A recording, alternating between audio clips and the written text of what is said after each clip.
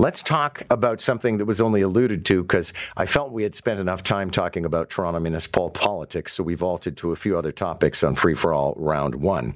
And we didn't get into the sort of side story of how there's been an eruption of attack accounts on social media against Toronto mayoral candidates.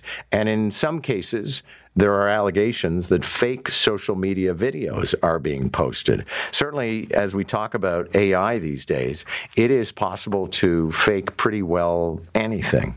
Ritesh Kotak, tech expert, joins us now for some insight. Nice to have you back, Ritesh. My pleasure. Thanks for having me. Okay, so let's talk about these social media accounts, because one of the interesting aspects in all of this is, used to be if you wanted to be heard, you had to pay somebody. You had to take out a newspaper ad, a radio ad, TV ad. Nowadays, you can concoct a website in 5 minutes probably and start generating negative publicity about a candidate you don't like. That's correct. All you really need is a internet account and just a little bit of time, and you can generate videos, you can generate websites, you can generate text, you can put it out there, and it's available to the masses in a matter of seconds. And one of the issues would be that normally you have to declare, like people are used to hearing a radio ad and then it says, I am so-and-so and I approve this ad, or this ad is brought to you by the people of blah, blah, blah. On the web, you could be anybody. You can, and there's a sense of anonymity that comes with being on the web as well. And a lot of these accounts are being generated. People don't use their real names, which is fine, but it does make it very difficult to decipher fact from fiction. One of the things a lot of people may not know about you is you're also a lawyer. So you're a tech expert and a lawyer. So a question I have for you is, if somebody starts investing their time and their money in a website attacking a candidate or supporting a candidate, are they necessarily a part of somebody's campaign? And is that taken into consideration?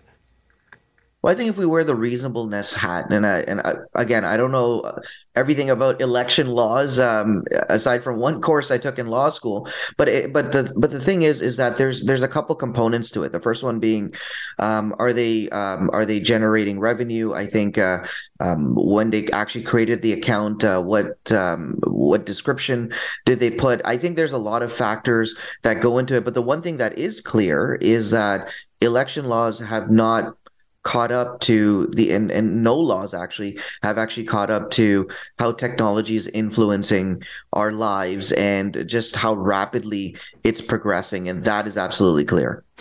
What about the possibility of faking things, and in particular faking video? And I don't know that I've seen necessarily anything just yet. I mean, I've seen some pretty negative videos, but I don't know if I've seen anything fake, but that's a possibility.